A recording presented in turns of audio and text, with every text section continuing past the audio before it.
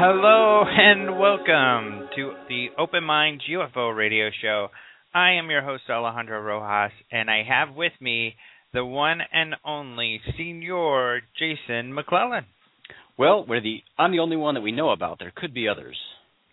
Well, you're the only you, unless there's clones. There certainly could be.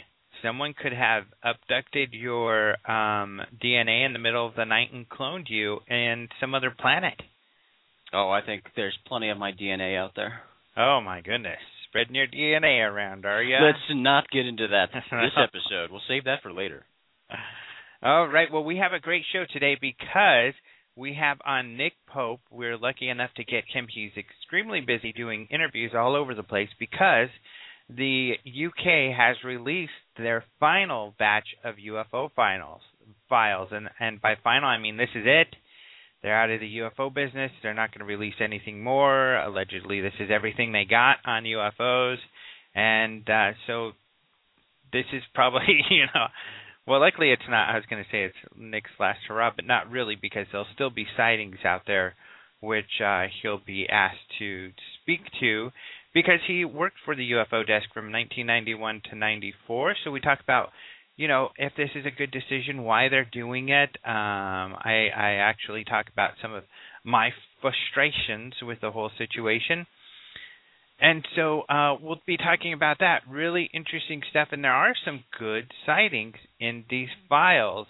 But I don't know about you, Jason, but I was surprised at how much they talk about ufologists.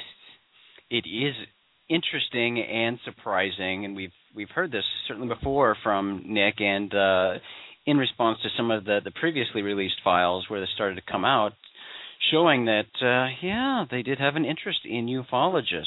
So that's kind of fascinating. Well, and kind of a bad attitude, I thought. Yeah. It's kind of like like us versus them type of stuff, and anybody who is interested in UFOs is a ufologist, and so this group of people is a group of people that doesn't have to be taken serious. And I was a little, as I said, how the British say it, frustrated by that. Yeah, and I think that's completely founded. Yeah, so we'll see what Nick has to say about that as well. So before we get into our interview, however, Jason and I like to talk about our favorite story from the week. And yeah, Jason, we do. What would be yours? Well, let's see. I think I want to talk about the story about a UFO photo that came out last week. This photo was allegedly taken by a military person, a major in the Indian Army.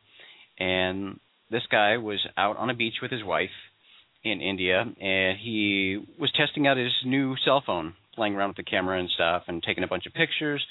And then when he was going back to reviewing the photos, he shouted out with excitement because he saw a UFO in one of his photos and showed his wife.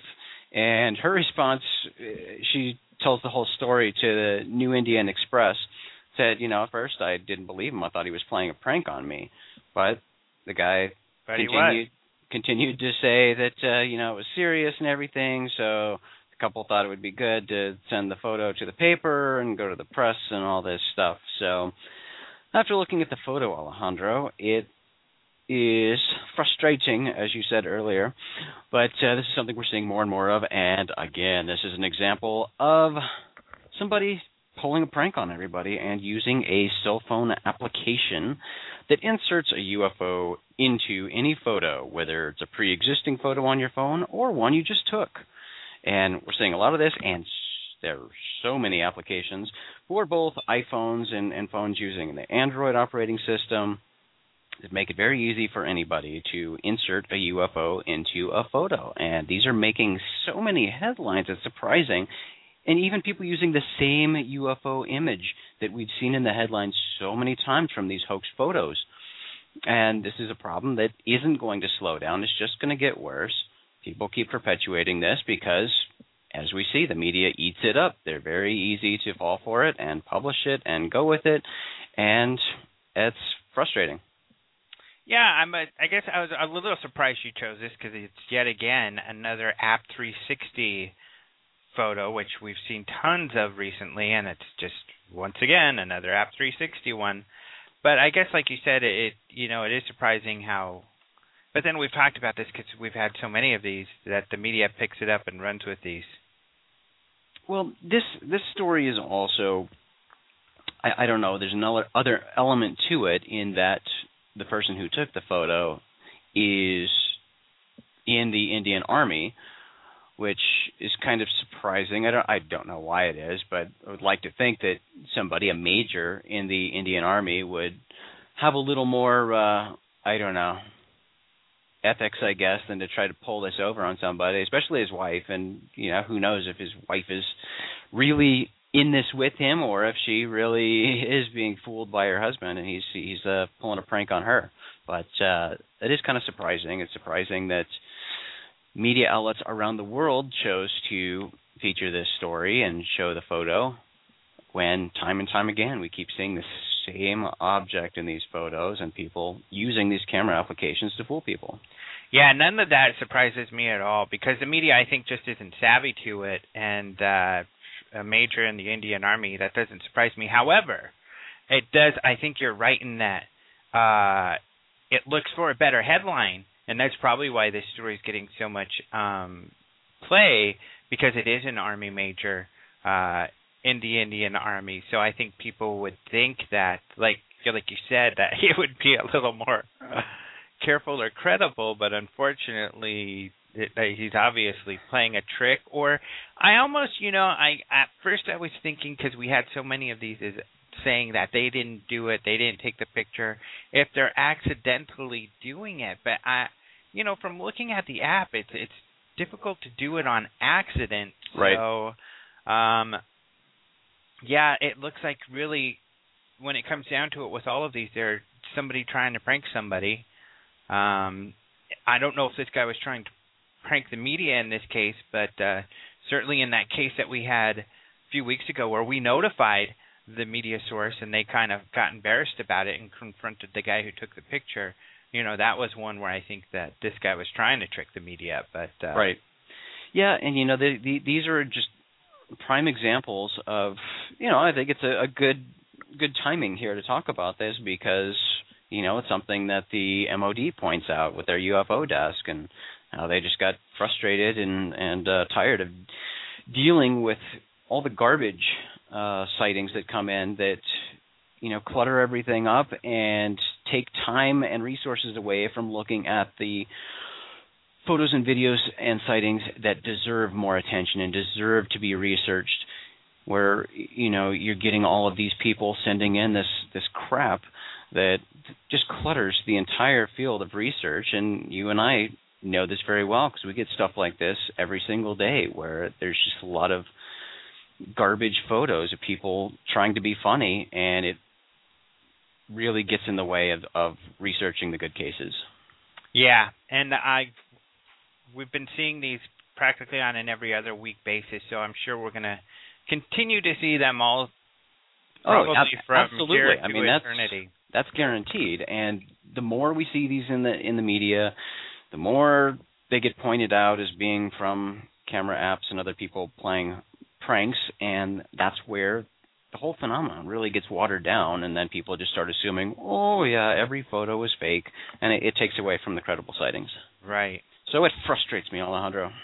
Yeah. All right, but I guess it's just technology, and it's a natural progression of things. It is, and I love technology, so what are you going to do? I don't know. All right, well, let's move on to your story, Alejandro. What was your favorite story of the week?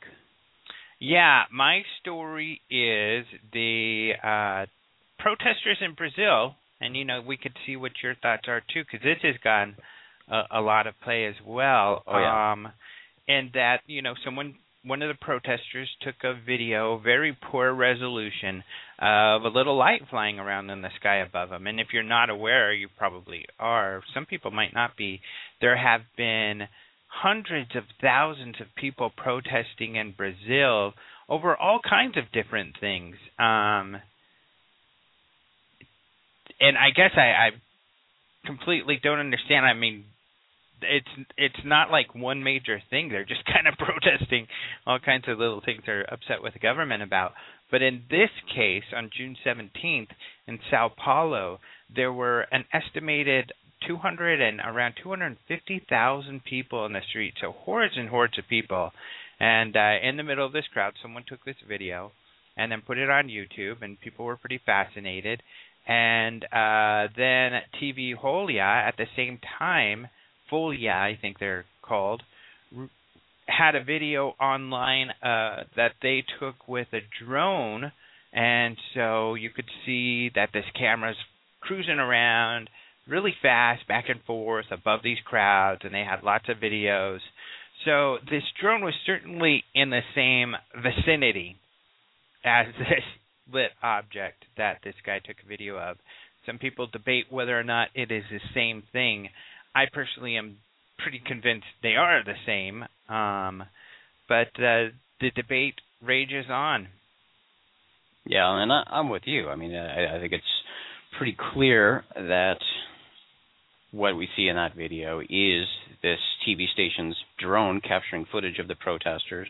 Yeah, we can't be sure 100%, but also in that video of the UFO, we don't see the drone or, another object in the sky, when clearly there was an object in the sky at that time taking video of the protesters. So, being that we have a video showing an object in the sky and we have video from an object in the sky, put two and two together.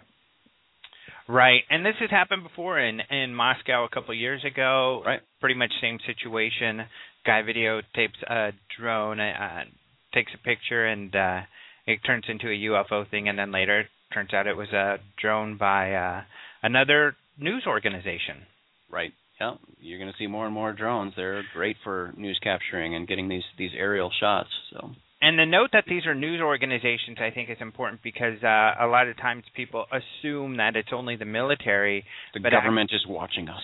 Yeah, but it's actually more and more news organizations, right, and police that are using these, but especially in the UK at least, but especially news organizations, because you could see they capture some incredible videos, some great video.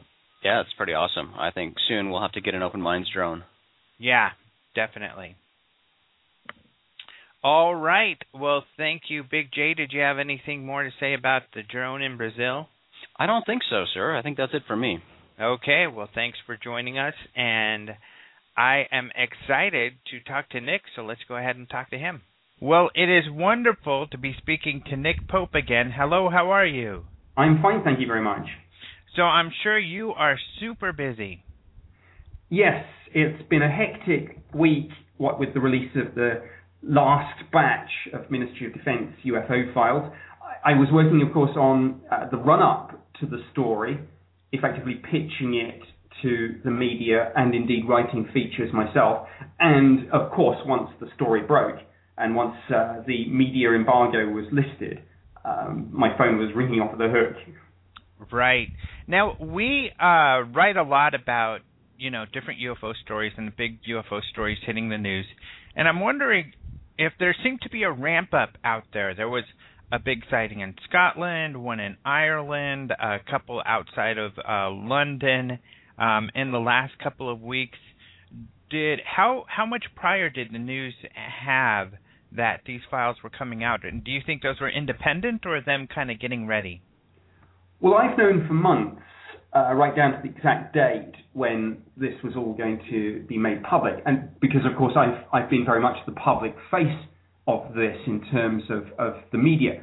But most of the rest of the media, if they knew it was coming, didn't know the exact date until 2 days before, when an embargoed press release was sent out, giving them a brief summary of the story and warning them strictly that the story was under embargo and it could not be mentioned until Friday, June 21st.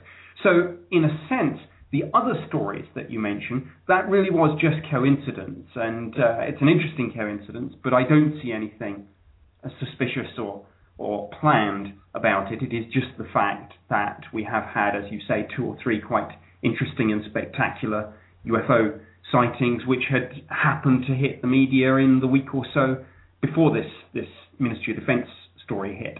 Right. So we'll get into those a little more later then, I guess, because we'll start off with in that I guess these files were similar to the last ones, and we spoke about this especially fairly recently because, of course, in December 2009, the UK decided not to take UFO reports anymore. But this file kind of outlines that history on and some of the background and discussions on why they closed those files. And reading it was a little bit frustrating and curious to me. So, for instance, they were really, and it's funny that they paid so much attention to ufologists because they were really kind of discussing about how ufologists would feel and how would they take the closing. But they kind of pushed off. They never seemed to really have a concern for any ufologist concerned. No, it's a difficult situation. I don't want to be too critical of my former employers, but one can clearly see from these newly released documents that there is a defensiveness about the Ministry of Defense, if you'll excuse the pun. And I think they were clearly overly defensive about this.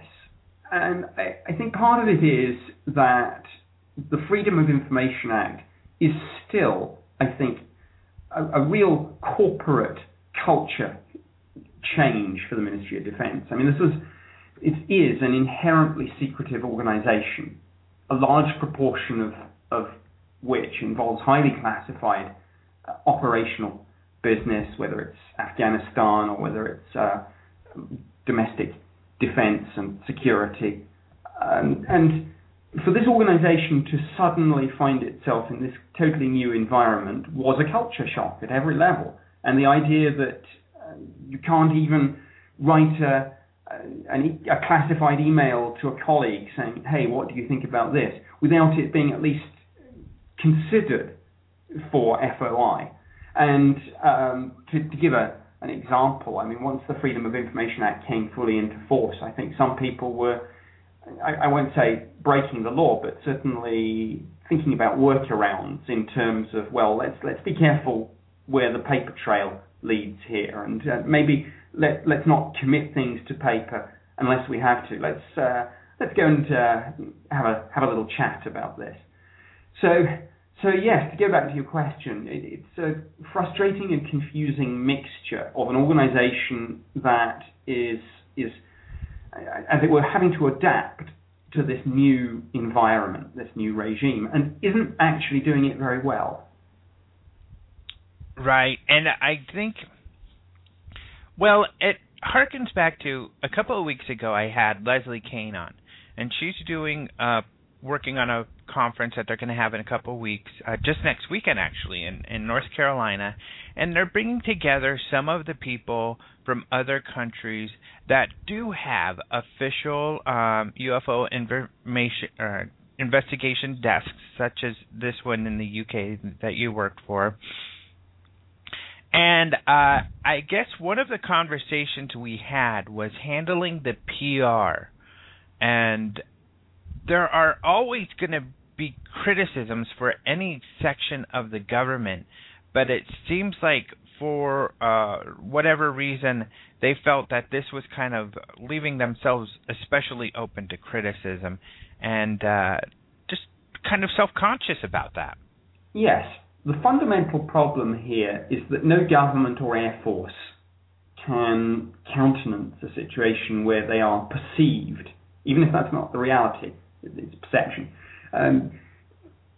A situation where you have apparently lost control of your own airspace, or at the very least, there are from time to time things in your airspace that you're not able to identify, particularly if they are tracked on radar, seen by pilots, witnessed to perform speeds and maneuvers that we can't match. That's not a place a government or an air force likes to be in, and therefore you hit essentially denial. And dare I say that on the UFO issue, the Ministry of Defense effectively started to believe its own publicity on this. And I know that might sound amusing, but let me explain. For decades, as you know, the UK government's public position on UFOs was this little carefully crafted soundbite that it was of no defence significance, or sometimes no defence interest. And this line was pushed so aggressively and so frequently, not just with the public, with the UFO community when they wrote in, but with Parliament when this subject was raised, and with the media, that effectively this mantra became almost believed not just by the people it was trotted out for, but by those who were trotting it out in the first place. Particularly if, in the later years of the UFO project, meaningful investigations were few and far between, and you were dealing with an organization which, unlike in my time, I was lucky enough to do this job before FOI. Post-FOI, the whole configuration of the UFO project changed, and it did become much less of an investigative researching team and much more of a responsive team in terms of public correspondence and Freedom of Information Act requests. And you were dealing effectively with people who didn't have the deep specialist knowledge that those of us involved in this a few years ago, and certainly before FOI, had. Mm-hmm. Now, to understand the makeup of this desk and kind of its goals, what was, like, when you were to do this, what did they ask you to do? What was your main focus supposed to be? To make a complex answer very simple, the fundamental reason for having a UFO project was to determine if any UFO sightings constituted a potential threat to the defense of the United Kingdom. That's the bottom line. Mm-hmm. In investigating the sightings in a way so as you could make that assessment, the secondary mission, as it were, was to look for anything of more general defense interest. And that has been interpreted a number of ways by those of us involved with this over the years, but it has to do with researching the phenomenon to see if it can teach you anything about propulsion systems, energy sources, and I'm afraid to say, never a popular point with particularly the New Age people in the UFO community, but at the heart of a lot of this is the question, can any of this be weaponized, whatever this turns out to be? And by the way, we're not, in any sense, conclusion-led here. We took no definitive view on the true nature of the UFO phenomenon. Our question was, look, whatever it turns out to be, Russian or Martian, if you want to put it that way, we want to know if there's a threat, and we want to know if there's something we can learn from it. So that was basically the mission, the terms of reference. Right. And actually, that's not a million miles away from the old Project Bluebird in terms of reference either. And indeed, the investigative methodology wasn't too far away either. Which makes a lot of sense. Yeah, absolutely. Now, to give you a sense of how that actually translated, I mean, what the UFO project actually looked like.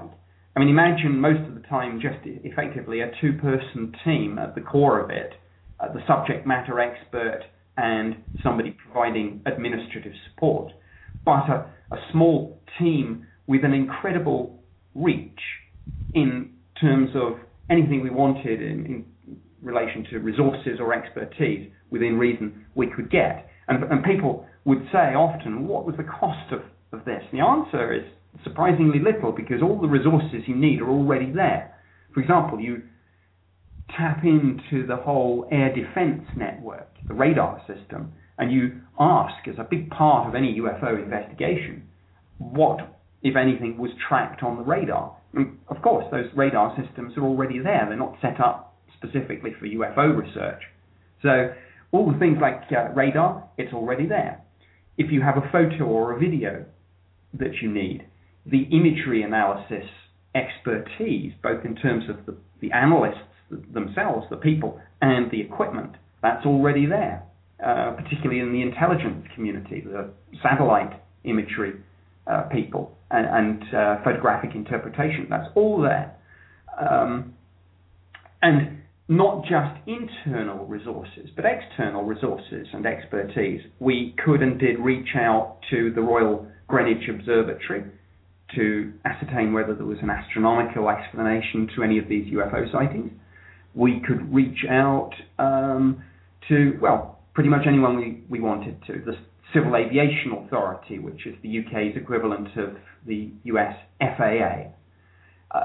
There is, of course, the whole commercial airline radar network to tap into. And, of course, critically, the whole business of commercial airline pilots who themselves see UFOs.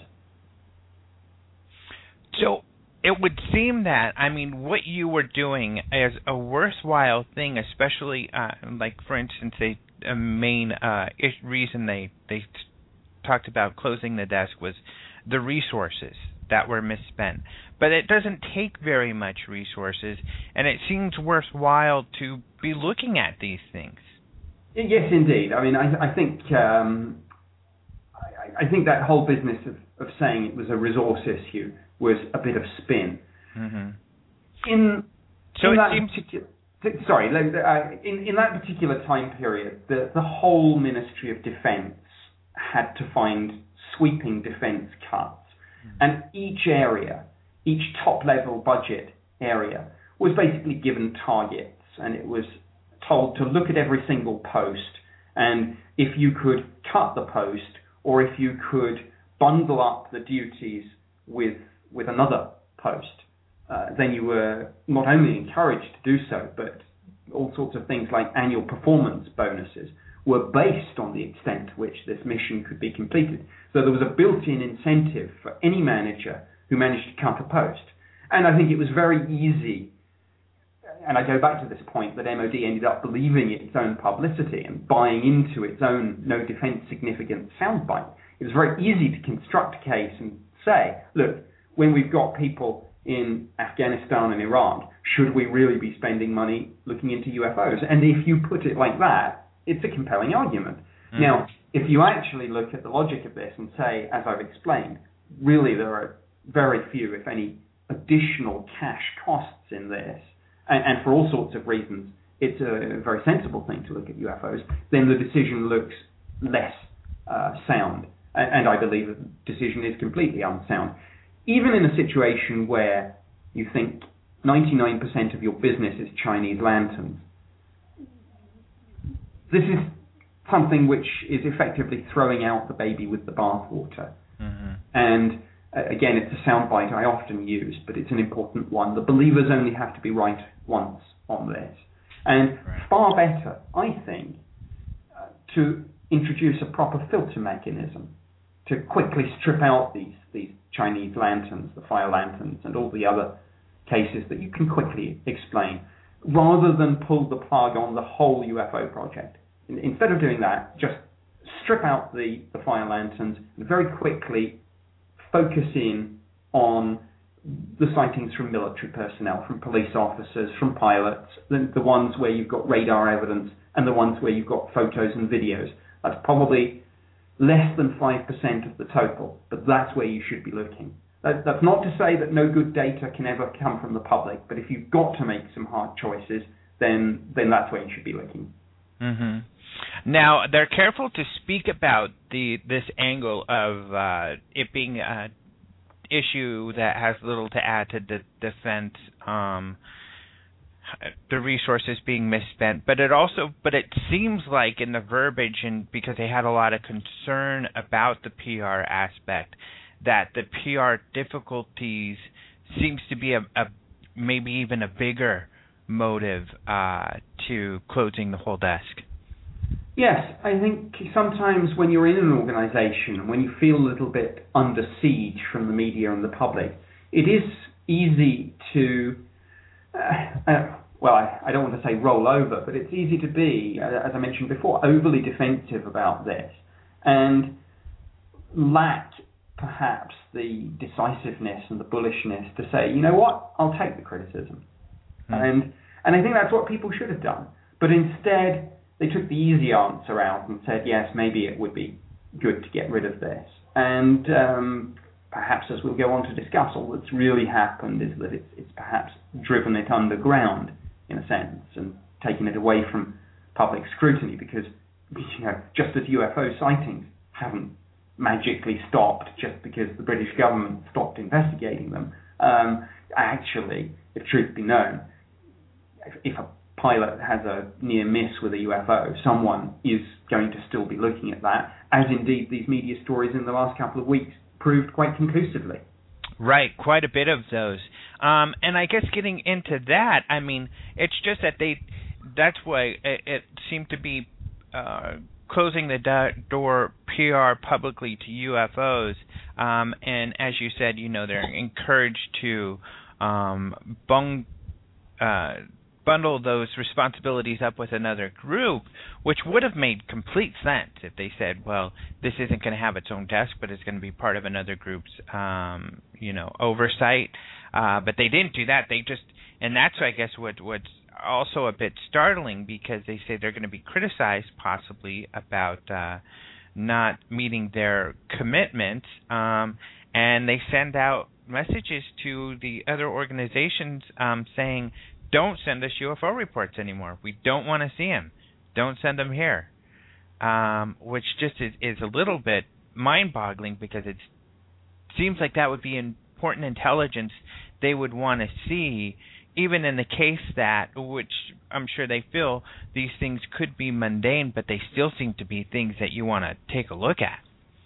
Yes, indeed. And one can only hope that people involved in this and receiving reports are still able to make a good judgment call and say, you know what, even if we no longer have a formal UFO project, here's something that I think someone needs to know about.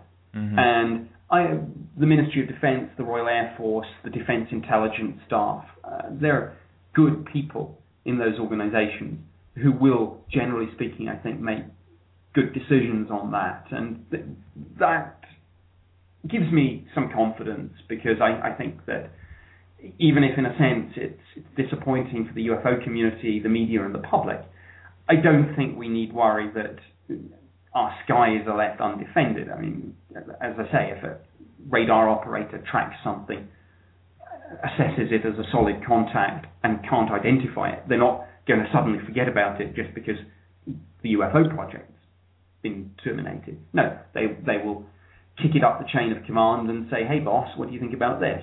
It's just they'll bend over backwards to ensure that they don't use the phrase UFO to avoid contradicting the department's own line that we no longer investigate these things, and critically to avoid creating a Freedom of Information Act liability. One of the most interesting documents in this newly released batch, the significance of which seems to have been completely missed by the media, is this line that says, after we terminate the UFO project, when we receive future material, we will either send it back or put it through the shredder. And it goes on to admit quite openly to avoid creating a future Freedom of Information Act liability. Wow. Now, the other point is, and it's a related point, is that I know, for example, that pilots, when they see these things, are now very careful, generally speaking, to use phrases like unusual aircraft and unconventional helicopter. Again, it avoids contradicting the public line that we no longer look at this, and it avoids if somebody puts in an FOI request and says, please send me any UFO reports. It enables people to say, well, we don't have any. If people say, how many times have pilots reported unusual or unconventional aircraft or some similar wording, that's a very different and perhaps smarter question these days. Right. It seems like, and this was a discussion, Leslie and I had gotten into this, and from I'm really excited about this conference next week. I'm going to be going there, and but by looking at the models from other countries, I mean, I feel, and I think you do as well, that a UFO desk is important. But one of the things, and of course in France and in Chile, they're doing that successfully. And I think what we learned from this is, and I think this would be the same issue in the United States, is that there certainly is a large PR aspect to this, that PR is going to need to be managed in some fashion, and criticism is going to have to be taken and not ran away from. And if you look in corporations, they handle this all the time. Of course they take bad criticism, but they have strategies to deal with that. And when it comes to UFOs, you take criticism, we take criticism just by being in this field, and there being a variety of opinions. It's too bad it seems like a group going forward, if a group is created, because I really would love to see one in the United States, it's going to have to actively tackle this issue and understand it's going to be an issue. Yes, I don't think there's any getting away from the fact that public relations, media management, whatever phrase you want to use, is a large part now of the business of any government department, corporation, or any public entity. That said, I think, as I said before, there is sometimes a tendency to be oversensitive and over-defensive about this, and then you end up with the tail wagging the dog. Because we mustn't forget in all of this that while public relations is important, you know, the real priority must always be the mission. I mean, you know, my old head of division in defense security was a former military colonel, and he always used to say, you know, all this touchy-feely stuff is good, but it's the mission imperative, the organizational needs, business needs of the organization, the mission imperative.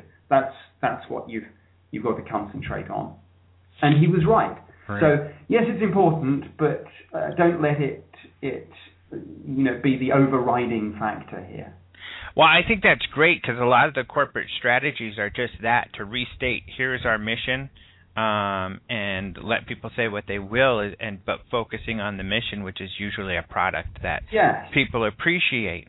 Yes, and I think, in a sense, the pendulum has swung a little bit too far. Mm-hmm. I think when you look at DOD or when you look at the UK Ministry of Defence, you see now this post-FOI open government world, which of course is a good thing, but it's gone too far. I don't want to say it's all political correctness, though that's a part of it too. But the emphasis should always be on the mission, operations, the front line, the teeth, not the tail, as they say. Well, and just taking you as an example, I mean, you're someone who I think in this field is really good at this, too. There are a lot of people in this field who, because we all take, a lot of criticism for our views, because there are so many different views out there, and people passionately hold their different perspectives. But while other ufologists sometimes break under that pressure, and, you see on social media or in these interviews like this that they kind of vent and let off some steam, but I've never once seen you really let that get to you. Well, I think a couple of things. Firstly, I did, when I was at the Ministry of Defence, get extensive media training. So I, as with most things in life, practice, training is really the key. What is the phrase? Train hard, fight easy. So that's a part of it. The other thing is it's just a product, I think, of who I am. Mm-hmm. It's my particular personality. I see no need to get involved in flame wars with people. I see no need to stoop down to the level. I mean, my goodness, when I ever dip into the blogosphere and see the things people are writing about me. I mean, it's absolutely staggering, and perhaps I should refrain from doing it. But on the rare occasion that I do, I mean, my goodness, I mean, I was I was brought up not to use such language, but right. I just think, well, you know what? If people have that opinion, if people want to accuse me of being part of the cover-up, being disinformation, etc., and of course I know that I've done over the course of this 5-year program to declassify and release the MOD UFO files, I've probably done several hundred, if not 1,000 plus television, radio, newspaper, and magazine interviews, and I know that I've been criticized for that, and because I'm the public face of it, I've been vilified, oddly, by the skeptics and the believers. Mm-hmm. The believers say that this is either disinformation or all the good stuff's being held back. The skeptics say that I'm going far too far, and when I say no, some of this is genuinely interesting and unexplained, they want me to say it's all nonsense. So I'm not pleasing anyone, but you know what? I'm not in the business. I'm not saying this to be popular. If I wanted to be popular, I'm sure I could say all sorts of things that I know people want to hear. But that's not the way I roll. I call it how I see it, and if I upset, as I do, believers, skeptics, and conspiracy theorists all rolled into one, then sorry, so be it. Well, and I agree with you 100% because I know I hear these things, when I have you on, and I think it's absolutely ridiculous. But it comes back to, I guess, staying mission-focused, which is what you do. And it works because you're also one of the more popular people. People are asking you back for interviews. So it's also working in that it's not hurting you by staying focused. It's actually working media-wise as well.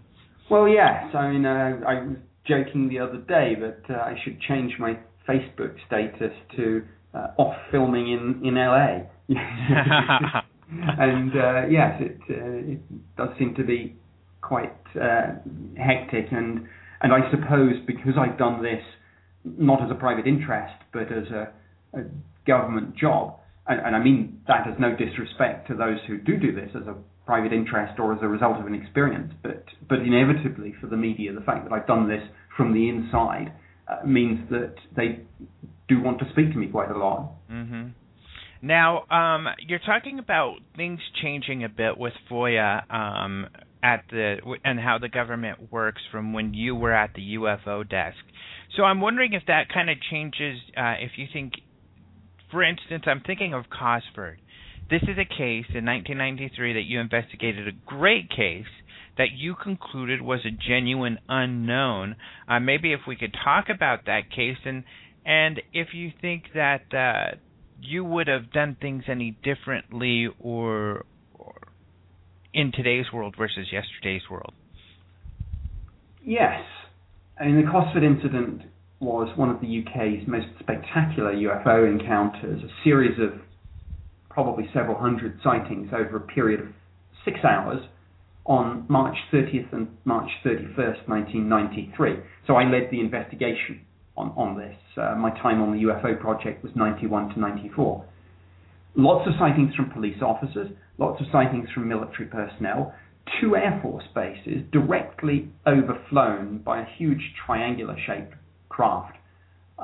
Flat triangle, lights at each of the 3 edges on the underside, and a 4th but fainter and bigger light in pretty much the middle of this thing, again on the underside. Of course, people are seeing this from directly below. This thing was witnessed by one of the Air Force personnel who saw this, flying over RAF Shawbury, in fact, and he said that this thing flew slowly towards the base, perhaps 200 feet above the ground, maybe 30, 40 miles an hour. He said in size, this thing was midway between a C-130 transport aircraft and a Boeing 747. And he said that suddenly, by the way, there was a low-frequency humming sound coming from the craft and a pencil-thin beam of light firing down that was tracking from side to side. And he said suddenly the light flicked off, and this thing shot away to the horizon many times faster than a military jet. This was a man with 8 years' experience in the Air Force. He saw military helicopters, aircraft on an almost daily basis. And he said to me, his voice still shaking, the following morning when I interviewed him, this was like nothing I've seen in my 8 years in the Air Force. And I subsequently found another witness by the name of Darren Perks. He was a military cadet at the time, I think. He subsequently went on to have a military career. He's now out of the service. He said that he looked upwards, he saw this faint he heard a faint hum, looked upwards, for a moment didn't see anything and thought that it was cloudy. The reason he thought it was cloudy and maybe there was a storm coming or something is he said that the stars seemed to be going out one by one, and then suddenly he realized that this wasn't cloud, this was a huge black triangle, so huge that as he looked up at the thing, as I say, the stars were appearing to just wink out one by one. And we launched a full investigation. A report went up to the Assistant Chief of the Air Staff, one of the UK's most senior military officers. We drew a complete blank. The case remains unexplained to this day. Now, the second part of your question is very interesting. You asked how I would have handled it different post-FOI. And that is difficult, if not impossible, to answer because it's a hypothetical. But I'm slightly ashamed to admit I might have been a little bit more cautious about what I would have put down on paper. Mm-hmm. And on that particular investigation, the MOD's case file probably runs to over 100 pages. I suspect that if I had half an eye on the public, the media, the UFO community, I would have been more circumspect and more cautious on that. And I'm not proud to give that answer because that's not the answer we're supposed to give in government. But I'm just trying to be truthful. And I suspect I would not have generated quite so much paperwork. And don't forget, when I was doing this job, not only did we not have a Freedom of Information Act in the United Kingdom, but it wasn't even really a debating issue for anyone. It was only in the run-up to the 97 election, which brought Tony Blair into power, that it began to be spoken about. And how ironic that it was the Blair government that brought in the Freedom of Information Act, Tony Blair and his new Labour government were elected into power in 1997. A Freedom of Information Act was one of their manifesto commitments. The legislation was enacted in 2000, and it came fully into force across all government departments and public bodies in 2005. Tony Blair, ironically, now describes it, looking back, as his biggest mistake. And I think when you look at issues like the Iraq inquiry, you can perhaps see why he's been a victim of his own success there. But that's another story. But I think I saw a quote where he said something similar to that. Yes, he did. Uh-huh. But the point is, I suppose, in relation to our discussion, that when I was working on the UFO project from 91 to 94, this was a complete non-issue for me. And if I thought about anything I wrote being made public at all, I guess I would have looked at the Public Record Act, and I would have said, well, in 30 years' time, this all might come out. Mm-hmm. But hey, I'll be retired, and it's not an issue. So that's why earlier in our interview I described the post-FOI world as a complete culture change and indeed culture shock for those of us who joined the ministry, say in the 80s and the 90s. Right, yeah, and I appreciate your honesty because that's what I had suspected because, of course, like you said, this case is pretty phenomenal. I think you even said it was the best case you got to investigate in your years at the desk, and there's striking conclusions, the quotes in there from like your Air Chief of Staff, And also, you got some striking responses from the Americans when you asked them about if these were triangles or theirs. Well, indeed. We had been, for many years, having a debate about whether secret prototype spy planes and drones and various code words and names have been bandied around, Aurora, TR-3B, etc., etc. We were having this debate about whether any UFO sightings could be people seeing these secret spy planes and drones, the next generation, as it were, things that you won't see unveiled for 10, 15 years. And we asked the Americans that could any of these things be yours? And all the relevant agencies and bodies were asked, and they said no. And then they came back and asked us, by the way, while we're talking about this, have you Brits got any, huge triangular-shaped craft that you might be secretly operating over the US and might have forgotten to ask us about? And as I've often said, this is interesting on several levels. Firstly, it proves clearly that the US government was aware of spectacular UFO sightings over the continental United States. But secondly, and far more importantly, I think, the public line of the US government is, we're not interested in this. We haven't looked at this since Blue Book was wound up in 1969. Well, if that's the case, why were those questions being asked of us? Mm-hmm. I think we know when we look at cases like Rendlesham Forest or the Parviz Jafari's mid-air encounter with a UFO over the skies of Iran in 1976, where a report went back to the DIA, where a US colonel actually sat in on Parviz Jafari's debriefing. We know that, whatever the public line, we know that people in the American government and military clearly do take this seriously still. But nonetheless, it's interesting to have that in black and white. Right. And then, which I think is startling, especially for 1993, your Assistant Chief of Air Staff said in summary that there's evidence of unidentified objects operating over the UK. Yes, and again, as I've often said, that's pretty much as close as the Ministry of Defence will ever get to saying whatever these things are, they're real and they're not ours. Mm-hmm. So, and all of that, I guess, and then along with some of the good cases, which I just want to ask you about real quick here. That's what makes the whole release a little frustrating, is that you read about them and closing and justifying and their concerns for the media. In fact, one of their statements, I kind of felt like they had you in mind when they're thinking of being accused of kind of being derelict in their duties.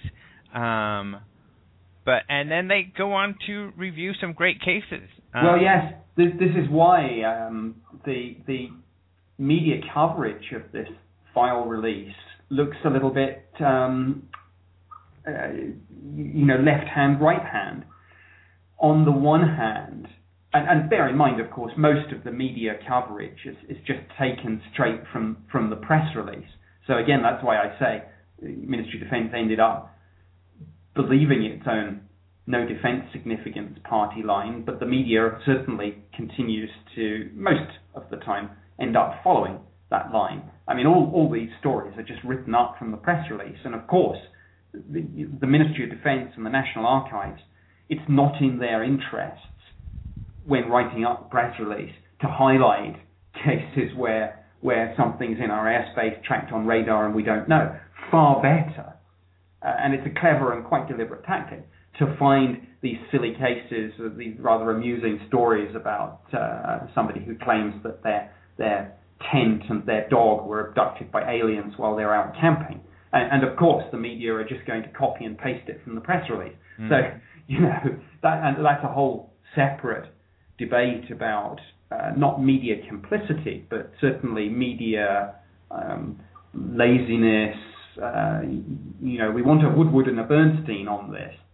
But unfortunately, there aren't many of those around these days. Mm-hmm. And deadlines are so tight that people can and do just copy and paste from the press release. But the good cases are out there. I mean, don't forget, this latest batch of files is 4,400 pages. in total, the whole 5-year program has involved over 50,000 pages. The good stuff's there, but don't expect MOD to point its finger at the really genuinely intriguing cases, because that's not in their interests. They want to point at the silly stories, right, and the crazy stuff, and they want the media to run that. And 9 times out of 10, that's exactly what happens. Right. But the best place to hide a book is in a library. The good stuff is in there. And, the good stuff is in there, except for the stuff that isn't. Don't let's forget, plenty of material, by the MOD's own admission, has been inadvertently destroyed, has been lost, and indeed, people like Stanton Friedman will be pleased to know that there are plenty of documents that are partially and in some cases totally blacked out, even in this public release. Mm-hmm. And again, it's a point worth making. Any information that is released is by definition unclassified. It was either always unclassified or it's been reviewed and whatever the original classification has now judged to be unclassified. So all this stuff that's coming out is only the stuff that is able to be released. And the UK's Freedom of Information Act has sweeping exemptions covering broad categories such as defence, national security, intelligence, law enforcement, information passed in confidence by other countries, a whole raft of exemptions. So a whole lot of issues there for the UFO community to consider, perhaps. More files are out there somewhere. More files are out there. Some may be hidden away, some may be lost, some may have been passed to a private company under a defense contract to move things further away from congressional and FOI scrutiny and oversight and applicability, those sorts of issues. All right, and the last thing I want to talk about in relation to these good files, and in relation to what, like you said, there will be other groups still looking at this. Looking at the files and those police reports, there's a really great report on one of those police helicopter sightings that was reviewed by the Air Prox Board. And then also, unfortunately, the Sun attached this great sighting you all had out here recently to Scientology, and it kind of made a joke of it. But that was another case recently that was investigated by the Air Prox Board. In both cases, the Air Prox Board came to the conclusion that whatever this was unidentified. But this seems to be, these are really great cases because there's something that is investigated by a serious board. Yes, indeed. And that goes back to what I was saying about just avoiding using the phrase UFO if possible. Mm-hmm. And you're quite right. The UK Air Prox Board, and Air Prox, of course, stands for air proximity, is one of the places to look if you want to look now, who does UFOs now the MOD's UFO project is no more. Part of the answer is the UK Air Prox Board. That's where the pilot sightings, where pilots or air traffic controllers who believe that there's been some possible danger of collision, that's where those reports will go. Mm-hmm. But there may be other answers too. But yes, there have been a number of spectacular UFO encounters, if I can still call them that end up in the UK Air Prox Board's remit. And when those reports are bundled up and published, I strongly recommend that journalists and UFO researchers interested in UFOs go over those with a fine-tooth comb and look for those key phrases like unusual aircraft, unidentified helicopter. Look for anything that's a UFO but isn't called a UFO. Mm-hmm. And in both of these cases, these were kind of lights. In one case in 2008, where lights kind of messing with a police helicopter. They even say that it was circling the helicopter, coming back to the helicopter. In the more recent case in Sussex, this was a light that was seen by three different pilots, I guess, coming in to land at Gatwick Airport. Yes. And indeed, that latter case involves radar evidence too. The former case I don't believe does. And of course, there are a number of theories about what we're dealing with here. In some cases, if it's just lights, we may be dealing with people irresponsibly trying to fire lasers at pilots to blind them. Some people have done that as a sick prank, perhaps not realizing the danger. Others may do it for more sinister reasons. But that's a big issue. Small radio-controlled aircraft, that's an issue too. But some of these reports may be something else. So I think with all of these investigations that the UK airprocs do, they go in with an open mind. They interview the pilots, they see what the radar evidence says, they do an investigation to see what other potential conventional explanations there might be, whether it's astronomical, meteorological, or having to do with some other form of airspace use, military or civil. All right. And I guess in your final word on this, does this set back ufology or the investigation of UFOs, you think, the closing of the desk and the end of the UK files? Well, I think it was sad. It is sad that the UFO project has been formally terminated after so many years of official research and investigation. I suspect, for all sorts of reasons that we've discussed, that it's just actually driven it underground and away from public scrutiny. And of course, that's a shame too. I wish that a balance could have been found, a way to filter the data more effectively, to avoid getting swamped in a situation where you spend so much of your time dealing with Freedom of Information Act requests and dealing with low-quality UFO reports that are just aircraft lights or fire lanterns, that it takes the eye off the ball, so to speak. So I would have liked to have found a way of focusing in on the really interesting and important cases and being a little bit more bullish with the rest and saying, you know what, we're not going to investigate that because it's an obvious fire lantern. Or you know what, this FOI request is spurious and we're just going to give it a standard response. So that's sad. On the other hand, I mean, it's a good thing that these files have now been declassified and released. Mm-hmm. It does give the UFO community and the media a resource, but I'm afraid people have got to work for it.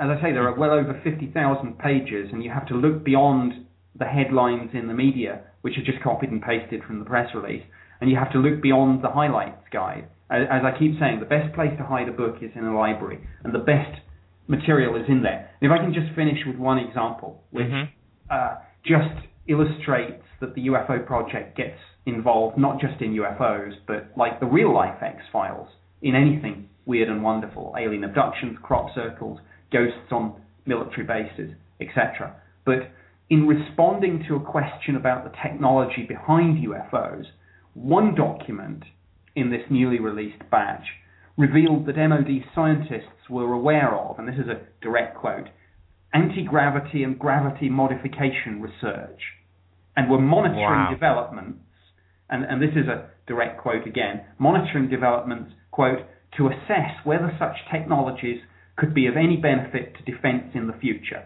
unquote. Did you read that in any of the media coverage? No. It's in the files, but it's been missed. And sad to say, there's a lot of similar stories. There's a lot of big stories out there in the files that have just been missed. Wow, that is very interesting. I'll have to go look for that. But thank you so much. I know you're really busy. Thank you so much for taking the time. I greatly appreciate your efforts and your contribution, and so thank you for that. And I'm sure you have more interviews lined up. There are still one or two lined up, but the initial firestorm has pretty much died down now. There's an old saying, today's newspaper is tomorrow's fish and chip paper. And I think we're now entering that world. All right. So fish and chip, your face is going to be seen when they're picking up their chips. Absolutely. Okay, great. Well, thank you so much. Thank you.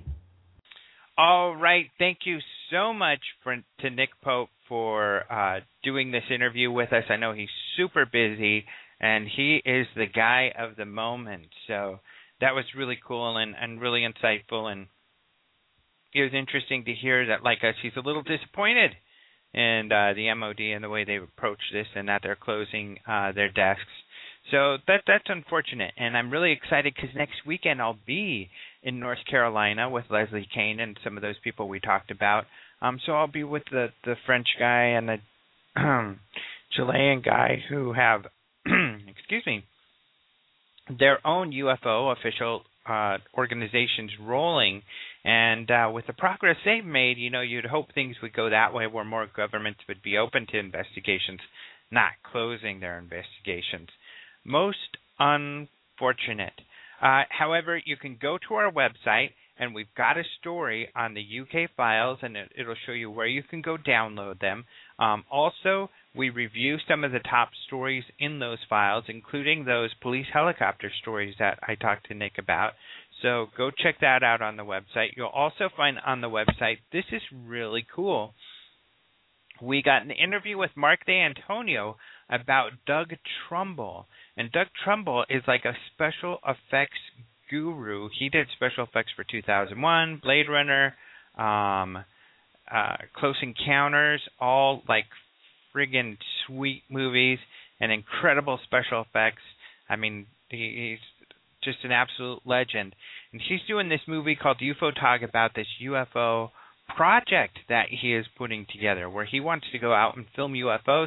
He's got this amazing equipment, so you can go to our website and see a lot more about that. And I interview Mark D'Antonio because Mark D'Antonio is like Trumbull's buddy, and he works on these projects with Trumbull in lots of the details. So really cool stuff. So you can see our interview with Mark on that. Also, this week we will have up another Spacing Out. So check out our YouTube for that as well. So there'll be, Jason and Maureen will be going over more UFO news this week. And as for the next couple of weeks, we're going to be pretty busy. So I'm going to be in North Carolina for this conference. A week after that, Antonio's speaking in Roswell, and so I've got to schlep him out there. And Jason is coming along.